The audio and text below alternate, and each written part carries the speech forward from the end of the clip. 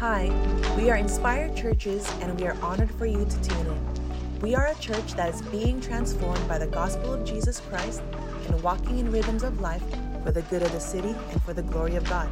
As we walk into a new year, we invite you to be part of the ministry by donating a gift today. Go ahead and visit us at inspiredchurches.com.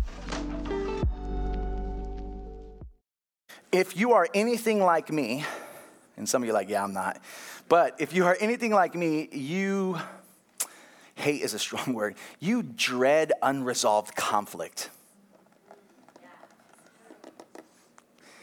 Right? Like, just the thought of conflict lingering just brings anxiety. Now, let me say this. I can handle conflict. In fact, I think conflict is good. It's healthy. It's when that conflict goes unaddressed for long periods of time. It's when it begins to linger. Y'all know what I'm talking about? Some of you are probably in it right now, right? And can I say this? Maybe you are the one who is in jail because it is lingering and somebody is not allowing it to be resolved. Or maybe you're in this room and you're the one that's holding someone hostage. Either way, conflict that goes unresolved ultimately can be seen and felt, right? Unresolved conflict that goes unresolved for a long period of time ultimately manifests itself out externally. It leaks out. And so if you really, really want to torment me, conflict with me and then let it go unresolved. In other words, ignore me, avoid me. How about this? Give me the cold shoulder. Talk to everyone else but me. Are you with me? And if you have no choice, flash me that cold smile, that fake smile. Give me that lifeless hug, just enough to allow the unresolved conflict to be felt, heard, seen. Are you with me? Anybody know what I'm talking about? You see, all unresolved conflict is felt and seen. And as a highly relational person, this is why I dread unresolved conflict, because it creates tension, distance, and division. Now, I want you to know this is nowhere near a perfect illustration, but here's what I want you to do. I want you to multiply the angst that you feel in unresolved conflict. Multiply it exponentially, and then you'll begin to understand humanity's current relationship with God. You see, the Bible teaches that because of sin and wickedness, all of humanity is in a state of unresolved conflict with God. Not only is humanity in a state of unresolved conflict with God, but because of wickedness and sin, and as a consequence of wickedness and sin, the scripture also says that all of creation is in a state of unresolved conflict with God. And it has lingered for so long that the effects are undeniably felt and seen. Let the scripture speak for itself. Isaiah 59 verse 2 says this: "But your iniquities have made a separation between you and your God, and your sins have hidden his face from you, so that he does not hear you." I don't know if we have these available, but I'm going to continue to read. Ephesians chapter 2 verse 12 reminds us that those who are in the flesh are separated from Christ, alienated from the commonwealth of Israel, strangers to the covenant of promise, and without God in the world. Romans 8:12 reveals the extent. There we go. Romans 8:12 reveals the extent of the consequences of the unresolved conflict by telling us that even the creation was subjected to frustration, not by its own choice, but by the one who subjected it, and hoped that creation itself would be what? Liberated from its bondage to decay and brought into freedom and glory of the children of God. We know, look at this part, we know that the whole creation has been what? Groaning in the pains of childbirth right up to the present time. Let me try to put those three texts into perspective. The Bible describes humanity's current status with God as separated, alienated, and estranged. As a result, we are divided, hopeless, godless, while creation is frustrated, in bondage to decay, and groaning in labor pains. What humanity ultimately needs and what creation is desperately longing for is reconciliation with God. Are you with me? Because we are alienated from God, because our sin and wickedness has separated us from God, all of humanity, all of creation, all of the cosmos is experiencing pain, frustration, hopelessness, division, alienation. And the only way that can be resolved is if we are reconciled with God. Amen? And so today, we are moving from the wonders of grace and faith and repentance to the beauty and the depth of reconciliation. And so today's essential is reconciliation. Let's pray. Heavenly Father, would you work through me and in me to be able to articulate this understanding of reconciliation? And I pray you don't just work through me, but also you'd work in every heart and mind in this room so that the word of the Lord doesn't come back void this morning, but that it accomplishes in every heart and every mind in this room what you desire for it to accomplish. And so let my words be your words, and may you receive all honor and glory this morning. In Jesus' name, amen. I want to frame today's conversation. Well, it's probably not a conversation. I'm doing all the talking. So I want to frame today's discussion, today's message in two major categories, theological categories. Category one is alienation, and category two is reconciliation. And so we can't really understand the reconciling of God component until we understand what it means to be alienated. Amen? Amen. It's quiet. Alienation is just one of the many terms the Bible uses to describe the visible, felt reality of our unresolved conflict with God. And in order to understand how we got to this place of alienation with God, we actually have to go back to the beginning. We have to go back to Genesis. And shout out to our Origin series a year ago. I think it's really plays itself really into a lot of our conversations when we try to understand the gospel. But if you go back to the beginning, you remember in Genesis 1, we're told that in the beginning God created, right? He made the heavens, he made the earth, everything was created by God. Do you remember that? And remember, after God created everything, he'd always declare over everything he created was good. So we have to theologically understand that when God created everything, it was good. There was nothing wrong with it. But a couple of chapters later in Genesis 3, we messed it all up, right? Story of my life. God gives me something good and I take it into my own hands and mess it all up, right? And so what we see in Genesis 3 is that humanity messes it all up. Like, humanity sins and rebels against God's word. Humanity self-determines that I know better.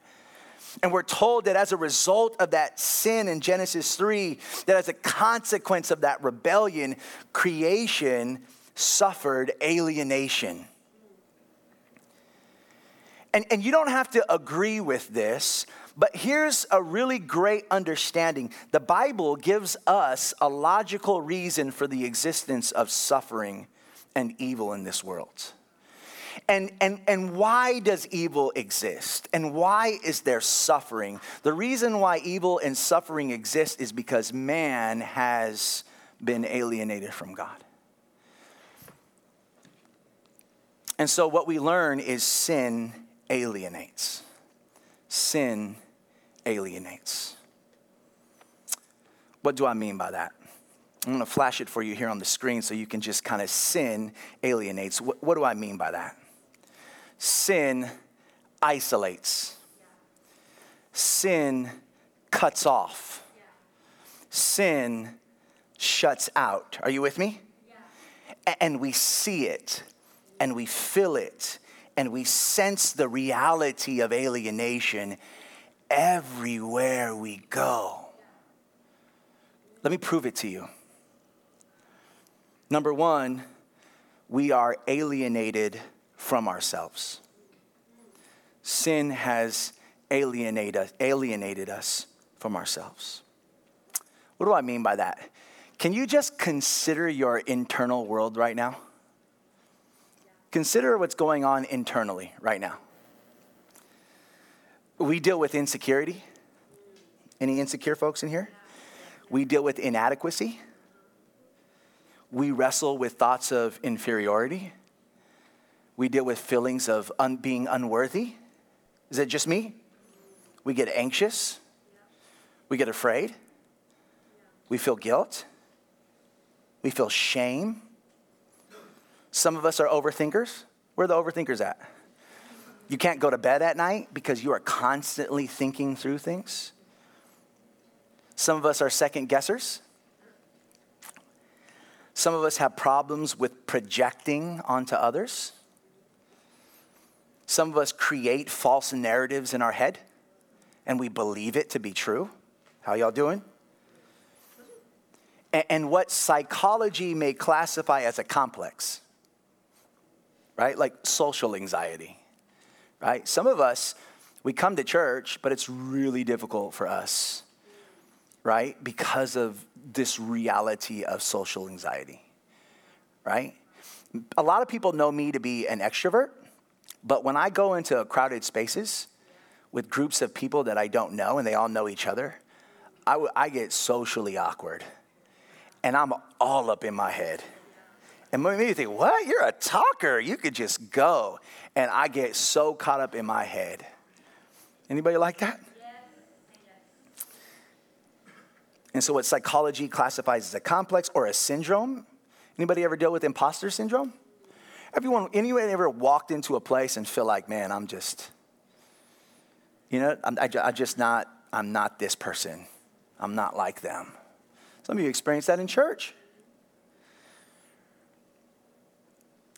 The Bible teaches what psychology may classify as a complex or a syndrome. The Bible teaches what's underneath all of that.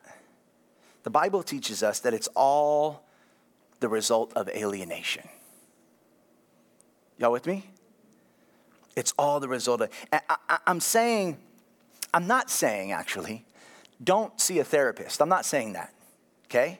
But what I am saying is that underneath it all is sin has disconnected us from ourselves. The moment sin came in, sin has disconnected us from ourselves. And can I also tell you, it's not just a psychological thing. It's a biological thing. Sin has disconnected us.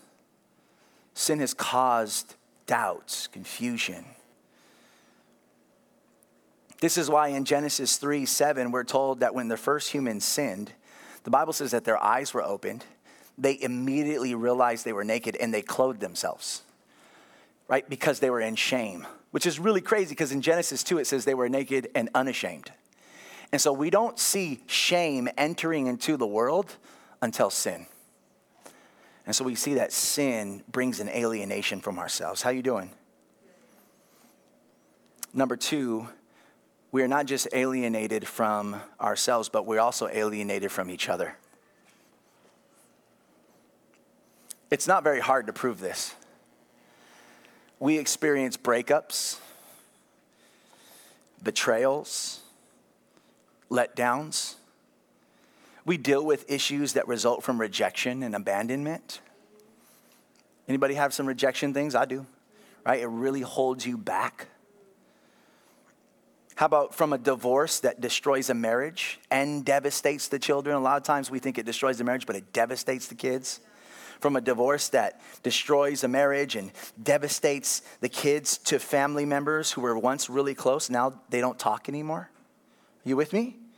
Alienation from others is obvious.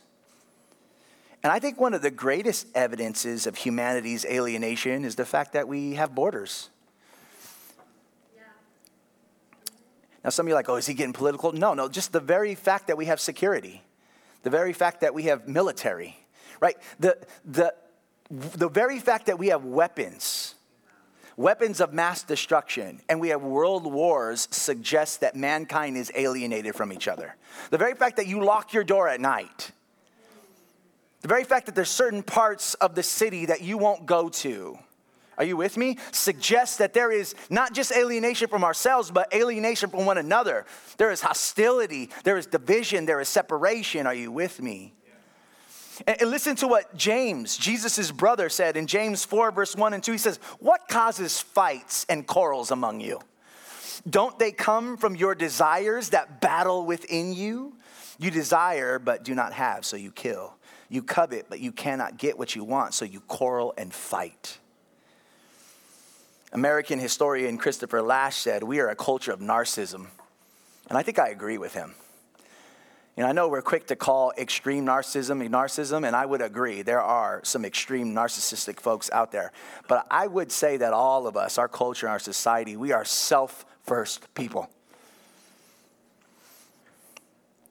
We are self-centered, self-absorbed, selfish,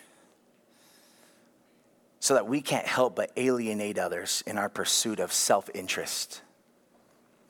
This is why Adam threw his wife under the bus when he sinned, right? So not only when mankind sin do they experience this alienation from themselves and shame, and all of a sudden all this internal world starts to get disheveled, but then Adam's all of us. He starts self-justifying, right? He starts blame shifting. Don't look at me, God. It's the woman that you gave me. It's in the text. Sin has disconnected us from ourselves, and it has disconnected us from others. Finally, we are alienated from creation. We are alienated from the creation itself, right? So we experience thorns and thistles, splinters and slivers, right? The next time you get a splinter, but man, that's alienation. Right? We experience tsunamis, hurricanes, and earthquakes, don't we, California? Right? How about this? From the weeds that frustrate our gardens to the natural disasters that cause catastrophic damage and high death tolls, the Bible says all of creation is groaning in labor-like pains as a result of being cut off, disconnected, and alienated. Y'all with me? And so you may not agree with it, but the scripture gives us an apologetic as to why evil and suffering exists, right? It's because of sin and the alienation from God. And here's what's really fascinating. The question is not, does alienation exist? Like, you don't have to be a Christian in this room. You don't have to believe in God to agree that there is something wrong with this world, right? Like, take your unbelieving friend. Take your friend that doesn't think there's a God. Take your atheist friend. Take your friend that is anti-Bible out. And I guarantee you for the most part that if you were to ask them, they would agree that this world is not what it should be. At the very least, they would agree that things are not what they should be. The question isn't, are things wrong? The real question is, how are things going to be made right? The question isn't, is there things wrong? The question is, how are things going to be made right? And so can I say this? all of the world, whether they're religious or not, are looking for salvation. So this is an apologetic right here. If you want to just think through, like, how do I talk through the gospel with my unbelieving friends? They can agree with you that something is wrong with this world and that it needs to be fixed. In other words, this world needs what? Some sort of salvation. What they will disagree with and what you will fight for and debate over and what we get into these conversations about is how. We're all looking for salvation. The problem is, are you ready for this, Christian? We depend on substitute saviors, don't we? What do I mean by that? Like, we experience these alienations and we turn to therapists and therapy. We turn to politics and policy. Amen? Some of you have made politics idolatry because you think that there is a Messiah that is going to correct the wrongs. And so we place our salvific desire in these men and women running for office. Now, it's okay to vote, and it's okay to discuss, and it's okay to land in a space.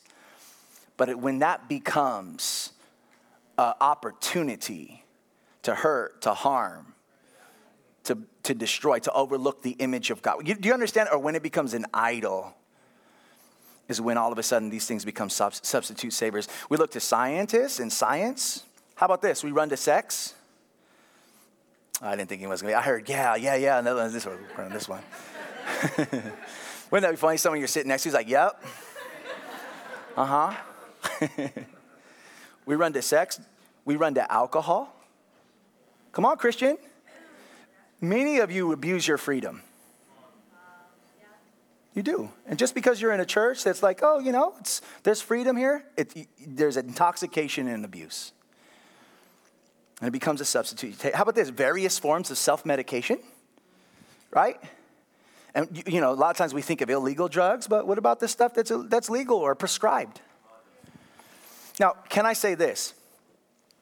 I don't want to flush the baby out with the bathwater, but I do want to say because of our alienations, right, we tend to run to things, depend on things, and look to things to become substitute saviors. And here's what ends up happening. In doing these things, we only end up becoming more cut off and more disconnected. Anybody with me?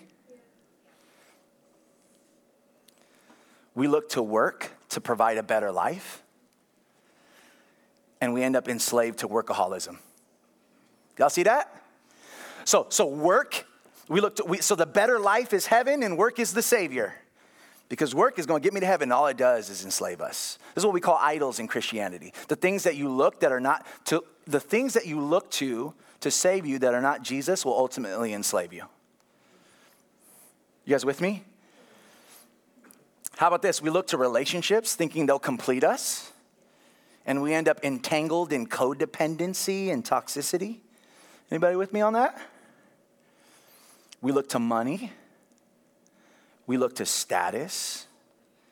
We look to material wealth to validate us and make us feel a sense of worth. And we end up in debt, stressed out, and enslaved to a mortgage. Or we become escape artists. Hey, where are my escape artists at?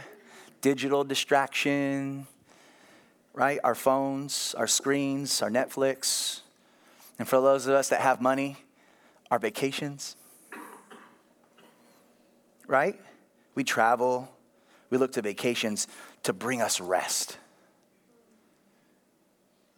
while ignoring Christ, who says, come to me and I will give you rest. Right? And so we've actually turned vacation into salvation. Is it wrong to vacation? No. Is it wrong to have a house? No. I'm not telling you sell your car, sell your house, never go to vacation again. I'm just saying these things in the place of Christ will never fulfill you. They'll only enslave you.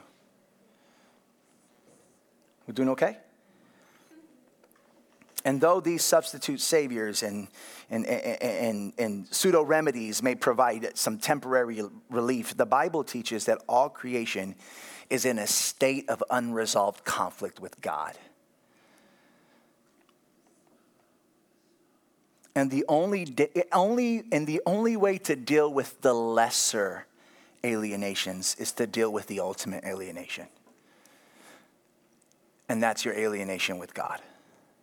Until you deal with your estrangement with your Creator, all other alienations will continue to be just forms of enslavement.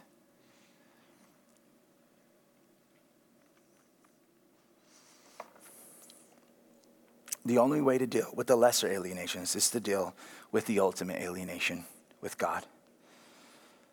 So you ready? Only reconciliation with God can heal our minds, restore our relationships, and renew all creation.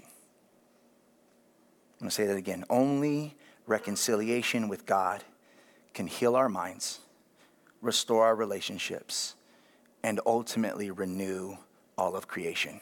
Can I say this? I want to talk to the Christian in the house.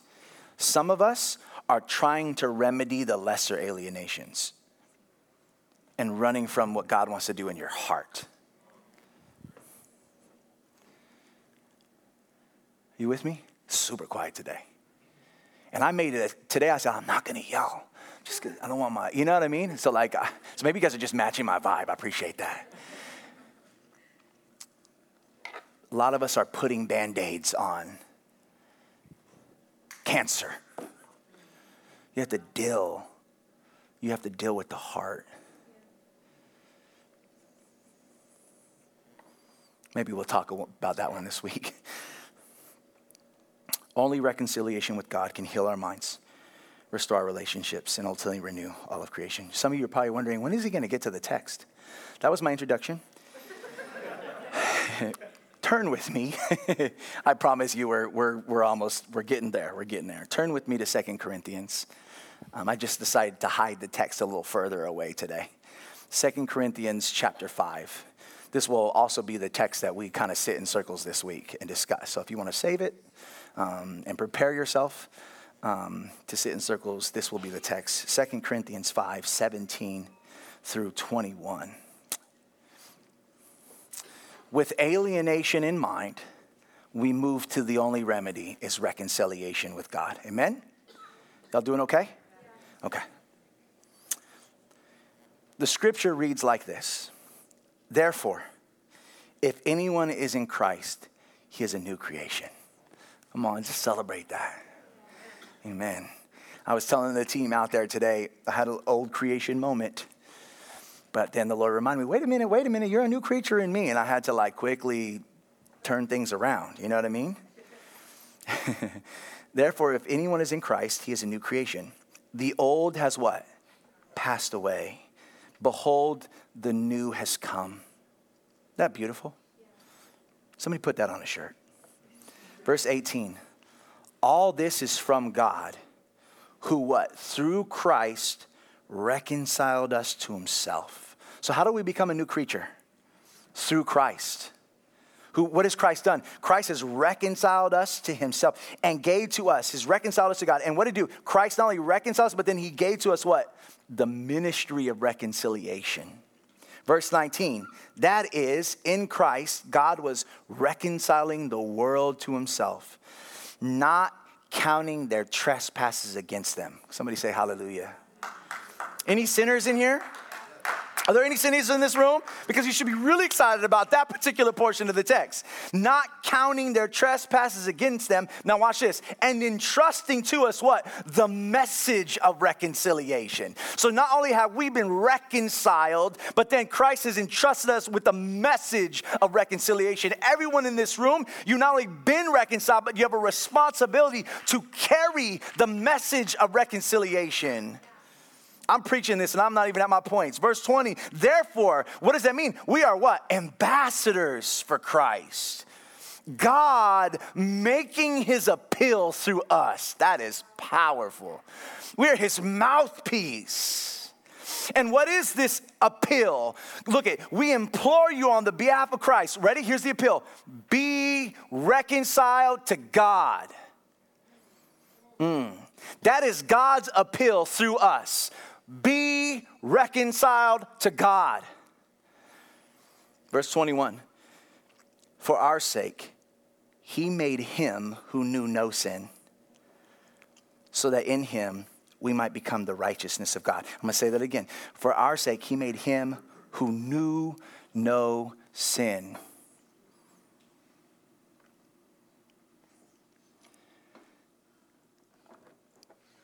This is powerful. How did God put an end to alienation and sin? How did God put an end to alienation and sin? Well, the scripture says this in verse 18, that he reconciled us through Christ. Can I teach? He reconciled us through Christ. What does that mean, to be reconciled through Christ? Well, elsewhere in the scriptures, in Colossians chapter 1, verse 20, it tells us that all things were reconciled to himself, ready? By the blood of the cross. So how were we reconciled through Christ? Here it is. He reconciled us to God by the blood of the cross. Are you with me? Yeah. Then if you continue to read Colossians 1:21, it describes this activity taking place in further detail. It says, in his body of flesh, by his death. So how were people who are far from God made close? Through Christ. Through Christ's death. Through Christ's cross. Through Christ's blood. And so I just want to share with you 3 illustrations of reconciliation. And then I'm going to do something like real loud, and then we'll finish. 3 illustrations so we can understand reconciliation. Number 1, reconciliation carries with it some accounting implications. Any accountants or people that work in finance in any way? Yes, you could probably explain this better than me. In fact, let me know at the end of this if I got this right. But here's the thing about, to reconcile an account is to compare 2 sets of records to ensure accuracy, right? To make sure that there's no fraud. And on the cross, our sins were nailed. Are you with me? Our accounts were balanced. Our debt was paid. And on the cross, we were reconciled back to God through Christ. In fact, if you read verse 19 of this chapter, it tells us that because of Christ's cross, he did not what? Count our trespasses against us. You see that? And so sin was not credited to your account, though you are a sinner, because of the cross. Are you with me? Romans 6:23 says, for the wages of sin is death. That means our work has earned us a wage. We have earned what? A death debt. But then Romans 6:6 continues, Abraham believed the Lord and it was credited to him as righteousness. That means our faith credits to our account righteousness. That when we put our faith in Christ, that faith deposits into our account righteousness. So that even though we are broke and we are sinners and we are debt, that faith clears the debt and fills our account with righteousness, with the currency and the money that God sees for us to be whole and holy before him. Are you with me? Number 2, reconciliation also carries with it judicial implications. And it was Tim Keller who gave a really great illustration. And sometimes I want to give illustrations and I see someone else who gave it like, that's a better illustration. Let's just go with that one. But I'm not going to pretend like I made it up. Imagine a woman who is a just judge. She's a good judge. She's a just judge. And she has a record to prove that she is good and she is just. She doesn't just say it, but her record proves it. Now imagine this woman had a son who committed murder, cold-blooded murder. And imagine her son has no remorse, no guilt, no shame. And imagine if her son came to her house running from the law. And imagine if he stepped into the house and he said, Mom, I need you to cover for me. I need you to hide me. Now imagine what that mom would feel. As a mother, you want to see, as a father, we all want to see our children do right. We all want to see our children succeed. And for the most part, we are all willing to do anything to make sure that that happens. Am I right? But this mother is a just, credible judge. This mother believes in the law, lives by the law, administers by the law. So though she loves, it would be a violation of her character, her credibility, and her integrity to acquit her son. Are you with me? No matter how much she loves her son, she cannot allow him, nor can she aid him in breaking the law.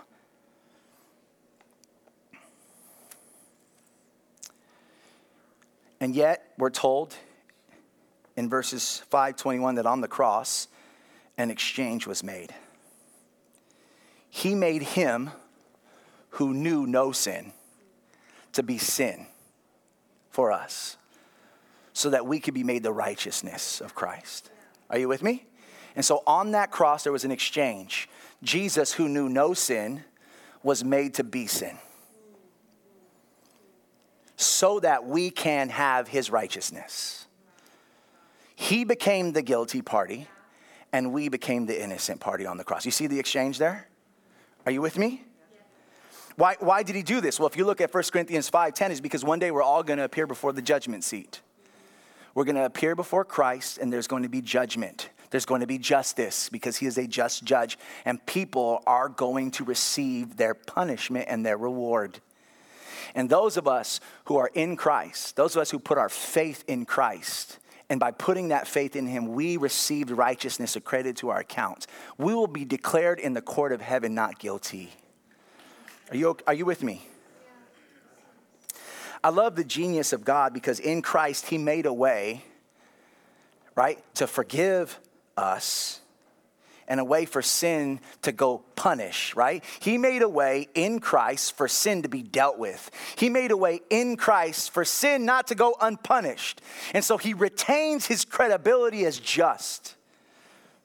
He made a way. He made a way for us to be forgiven. He made a way for sin not to go unpunished, while also making a way to maintain his holiness, his integrity, his righteousness. And so on the cross, he punishes sin, allowing him to be just. But because of the cross and because of the righteousness of Christ given to us by faith, he forgives us. He no longer condemns us. And we stand before him holy, obedient. Y'all doing okay? We're almost finished. Reconciliation also carries with it relational implications. We've talked about this. We hated God. We wanted nothing to do with him. Some of you are like, no, I didn't hate God. You say you love God, but the God that reveals in his word, you despise this. You rebel against this, right? We have a lot of folks who don't understand, right? And they think, no, I love God. But if you love him, then you would love his word, because his word is an extension of him. And so just by nature of rebelling against this, we hated God. We hated God. We wanted nothing to do with him. In our rebellion, we betrayed him, didn't we? We ignored him. We avoided him. We repelled him from our presence. We were repelled from his presence like a stench. And yet, in Christ, God put an end to the alienation. He put an end to the enmity, animosity, hostility, division brought on by sin. In Christ, though we wanted nothing to do with him, he passionately pursued us. Isn't that powerful? You get that? You didn't want anything to do with him, but he pursued you. The fact that you're in this room right now, he's pursuing you. Even if you walk out of here and want nothing to do with him. Isn't that beautiful? You're an enemy, and yet he continues to pursue you. He's made a way through his son, the blood of Christ nailed to the, are you with me? And he's done this. He's reconciled us back to himself. And now we are no longer enemies, but we're called friends of God.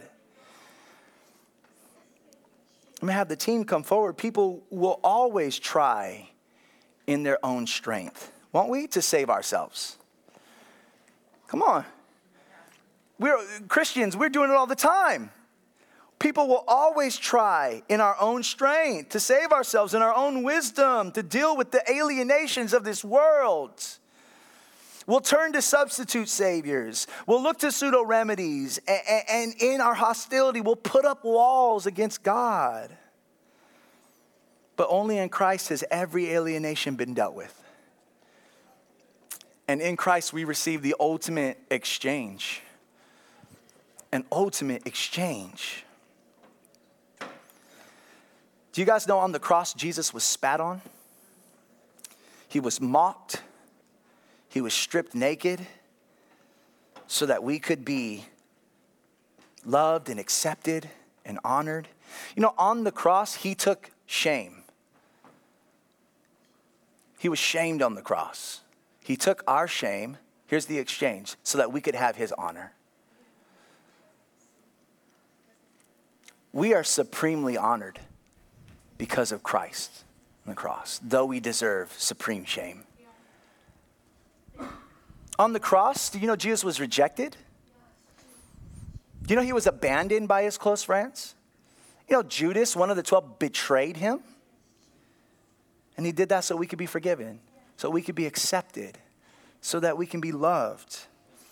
On the cross, Christ was punished so that we could be rewarded. On the cross, Christ was condemned so that we could be acquitted.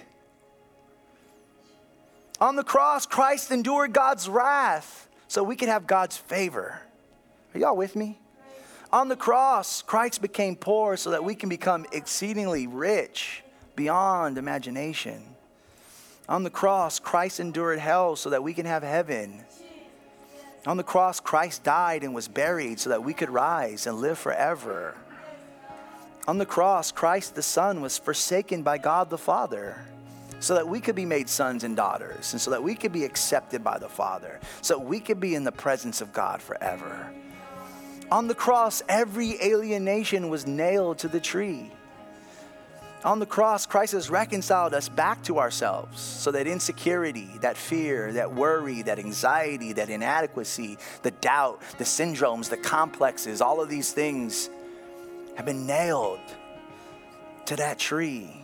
See, on the cross, Christ has reconciled us back to ourselves, and on the cross, Christ has reconciled us back to each other.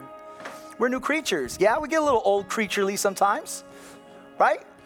Maybe it's just me. I turn into that beast sometimes. And Christ's like, you're a new creature. You're a new creature. And so we extend forgiveness, though we've been betrayed. We extend acceptance, though we've been rejected. We extend love and compassion, though we may not receive it. And you know, it's going to hurt sometimes to do that. But Christ suffered for us to be accepted. And so we extend that. We know how to extend it because it's first been extended to us. Now, don't expect someone else to do it because they don't know Christ. They don't know the beauty of Christ. And so, yeah, it's easy to get flushed. Well, wait a minute, they're not doing it. Yeah, I hear you. But they don't know the love of Christ. But you have. You know what it's like to be a sinner, to be a rebel. Mom, Dad, you know what it's like to be a rebellious son, even though your son is rebellious. You know what it's like because that's what you were. On the cross, every alienation was nailed to that tree. On the cross, Christ reconciled us back to ourselves. On the cross, Christ reconciled us back to each other. On the cross, Christ has inaugurated a new creation. and has demolished in the flesh all walls of separation that has kept us from God. So that even creation is groaning right now and waiting. Even though it's frustrated, it's anticipating that what Christ has done, like a new creation, is coming. Y'all with me? And so I just want to finish with the words of Jesus. Now I want to pray. Jesus says this: peace I leave with you. My peace I give you.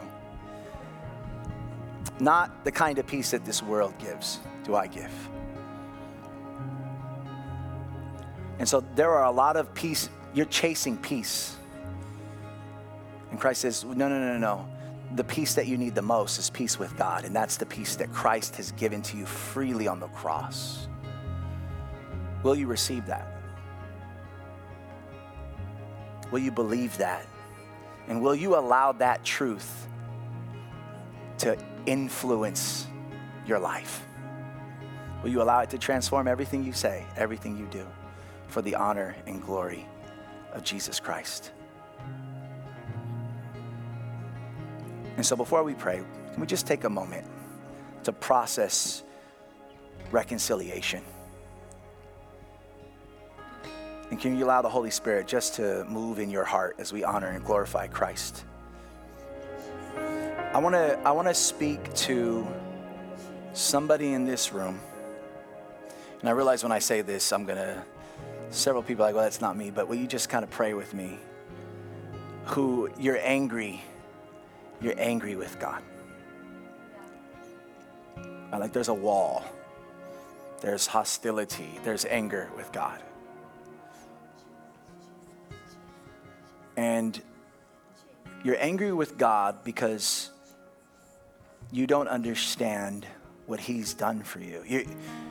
You've created a narrative in your head that's not true. You're angry with God because you have felt the effects of alienation. You've been harmed. You have been hurt. You have been abandoned. You have been betrayed. The consequences of sin has hurt and harmed you.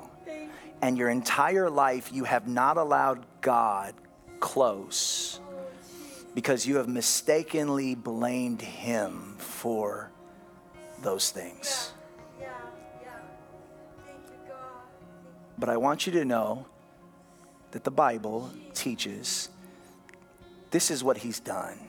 He's actually done everything to remove that hostility. That he knows that you've been betrayed. And that he knows that you've been abandoned. That he knows that you've been rejected. In fact, he knows so well that he's experienced it himself. He's put on flesh. He's stepped down low. And he's come right beside you and has experienced all that you have experienced. All the pain, all the rejection. He's not the one that did it, but he experienced it. He's come right next to you. And then he was nailed to the cross. And he bled to rip apart the wickedness and sin that he hates and despises. God hates the very thing that destroys, demolishes, decays his creation.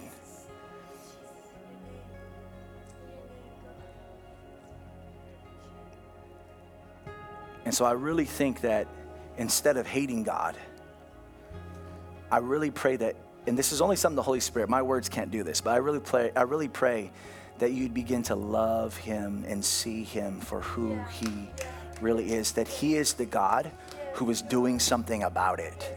He is a God who has done something about it. And that there's no need for you to put walls up, to put defenses up, and to have hostility towards him, because he has pursued you passionately. He has suffered alongside you and with you. And he has nailed every pain, every betrayal, every rejection. He has nailed it to the cross. And so would you stop resisting?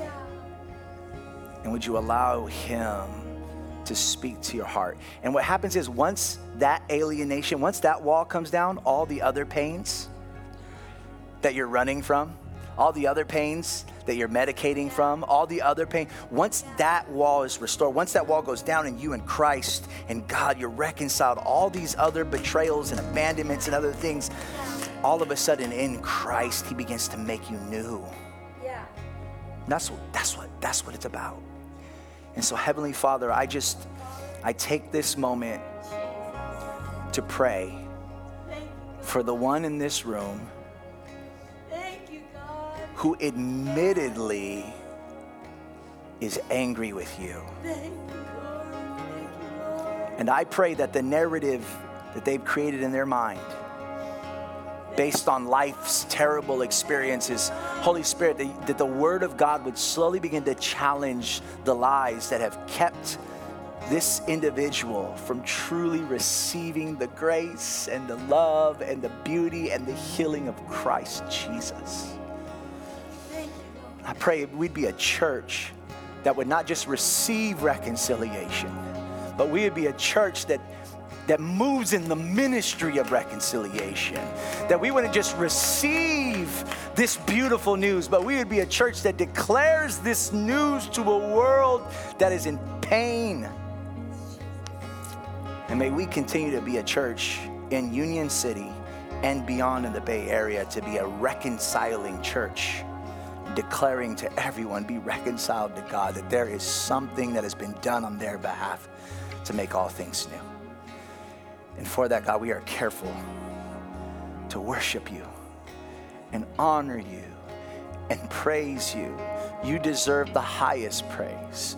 You deserve the highest honor. You deserve the ultimate glory. We lay our lives down because we are so in awe of you. Thank you for Christ Jesus, who in his flesh reconciled us, brought us together, made us new. And may we live in that truth everywhere we go as a form of worship. And we pray these things in Christ's name. Amen and amen. Come on, church, can we love Jesus? Go out today, be a ministry of reconciliation to others. Come out this week. Let's sit in circles and cry together, laugh together, and glorify God. We love you all. Have a wonderful Sunday. God bless. Again, thank you so much for tuning in today. Our prayer and hope is that you would be transformed by God's word and live for him. Before you go, would you consider giving a gift today? By faith, we are walking into the new year and continuing to believe in what God is doing in the city through our missional communities and mercy ministries.